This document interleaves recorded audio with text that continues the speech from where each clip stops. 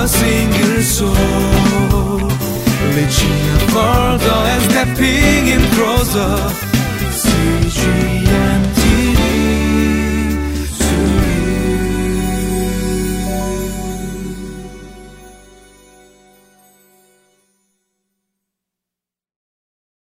Good day everyone, and welcome to today's Living Life. Now, did you know that Koreans don't like confrontations? And this plays out in different ways, but one of the unexpected ways that it plays out is that when a younger person, especially male, talks to an older person, older male especially, they don't even make eye contact.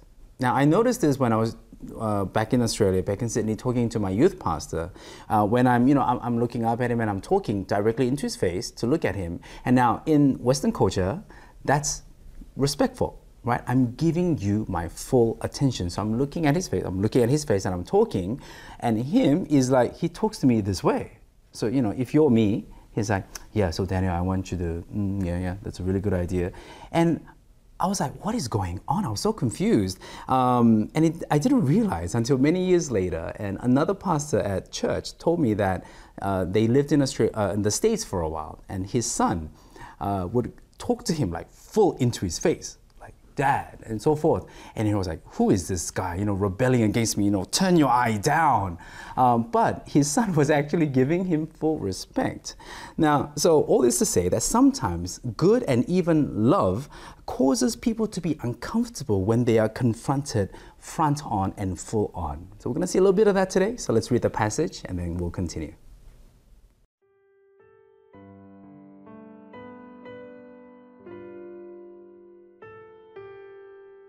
Acts chapter 24, verses 1 through 9. 5 days later, the high priest Ananias went down to Caesarea with some of the elders and a lawyer named Tertullus, and they brought their charges against Paul before the governor. When Paul was called in, Tertullus presented his case before Felix. We have enjoyed a long period of peace under you, and your foresight has brought about reforms in this nation. Everywhere in every way, most excellent Felix, we acknowledge this with profound gratitude.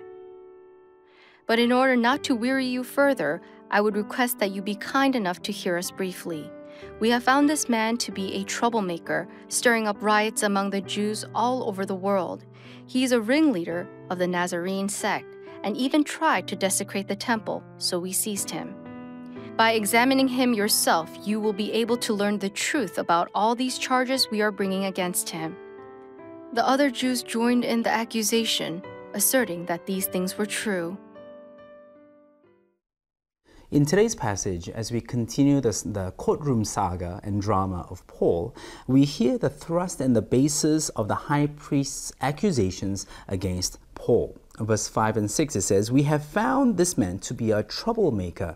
I want you to underline, highlight this, troublemaker, stirring up riots among the Jews all over the world. He is a, highlight this, ringleader of the Nazarene sect. And then in verse 6, and even tried to, underline, highlight this, desecrate the temple, so we seized him at the end.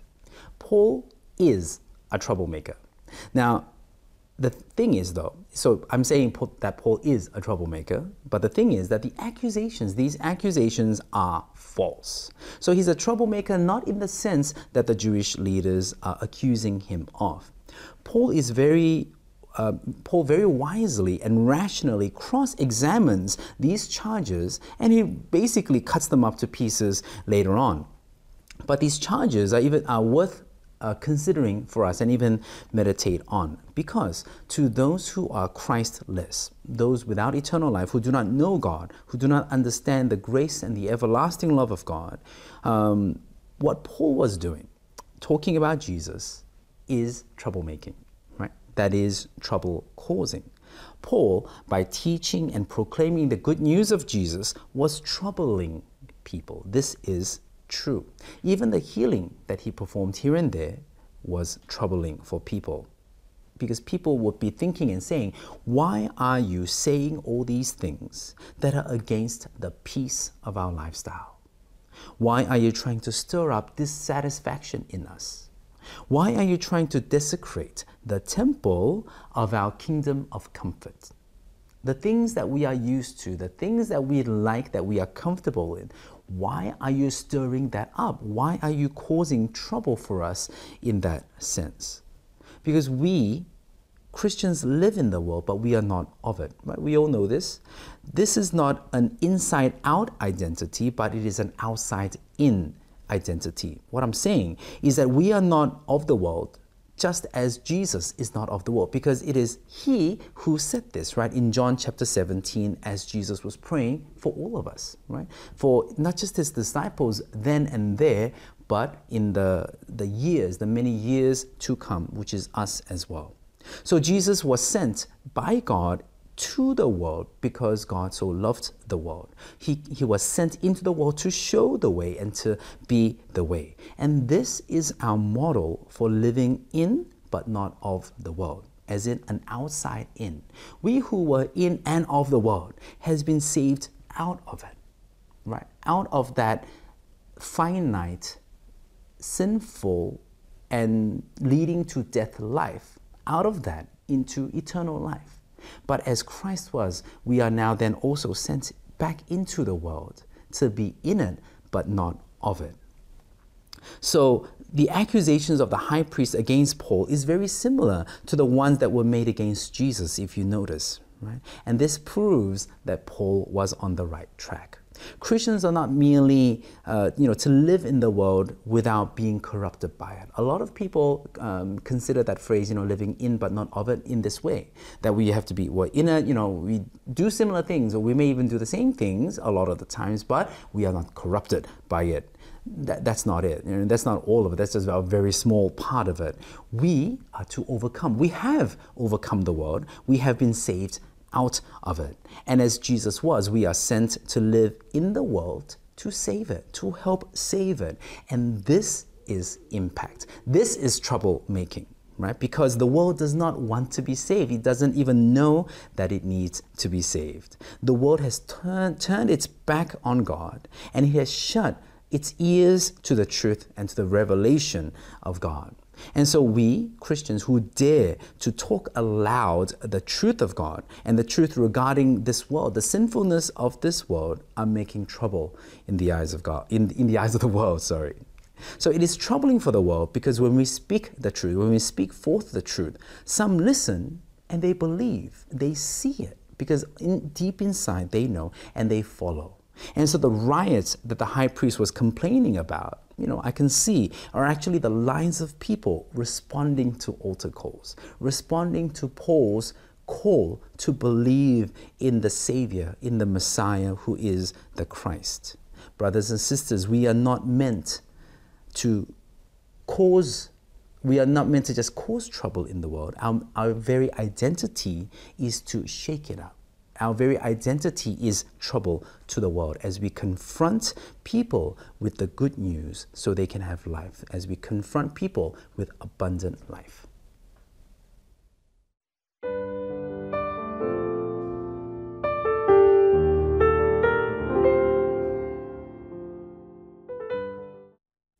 Now, as we close and for application, I have to give a very strong caveat. I am not saying for you to go out and do what a lot of people call Bible bashing, right? This is the truth. Why do you not believe in the truth? Believe in the truth and start, yelling at people, or even if you don't yell at people, start, telling people they're gonna go to hell. And even that is the truth, right? There is troublemaking and then there is troublemaking. I'm talking about wise, practical troublemaking that I've actually been talking about around, before today's passage and even after today's passage as well. So I'm not asking you to go out and do alarming things to cause trouble, but that I'm reminding us that who we are is trouble in itself. To live Christ and to live as Christ would and to live as Christ did and teaches is troubling enough, and that is the most powerful statement that we can make in this world, but not being of it. Let's pray. God, we thank you for your word. We thank you for the reminder, Lord, of our identity, that as Christians, that we are like mini Christs. We are representations of you in this world. that as you have been sent to save, we are also sent to save, to be your hands and feet, Lord, and to share the good news, to proclaim the good news in words, and without as well. Help all of us, Lord, to search our lives and our hearts, even our surroundings, our relationships, so that we can be that godly, biblical troublemakers to shake things up so that people will know about true and abundant life. Not life as they know it, as they are used to, but life that you meant for us. In Jesus' name we pray. Amen. For a single soul, reaching further and stepping in closer.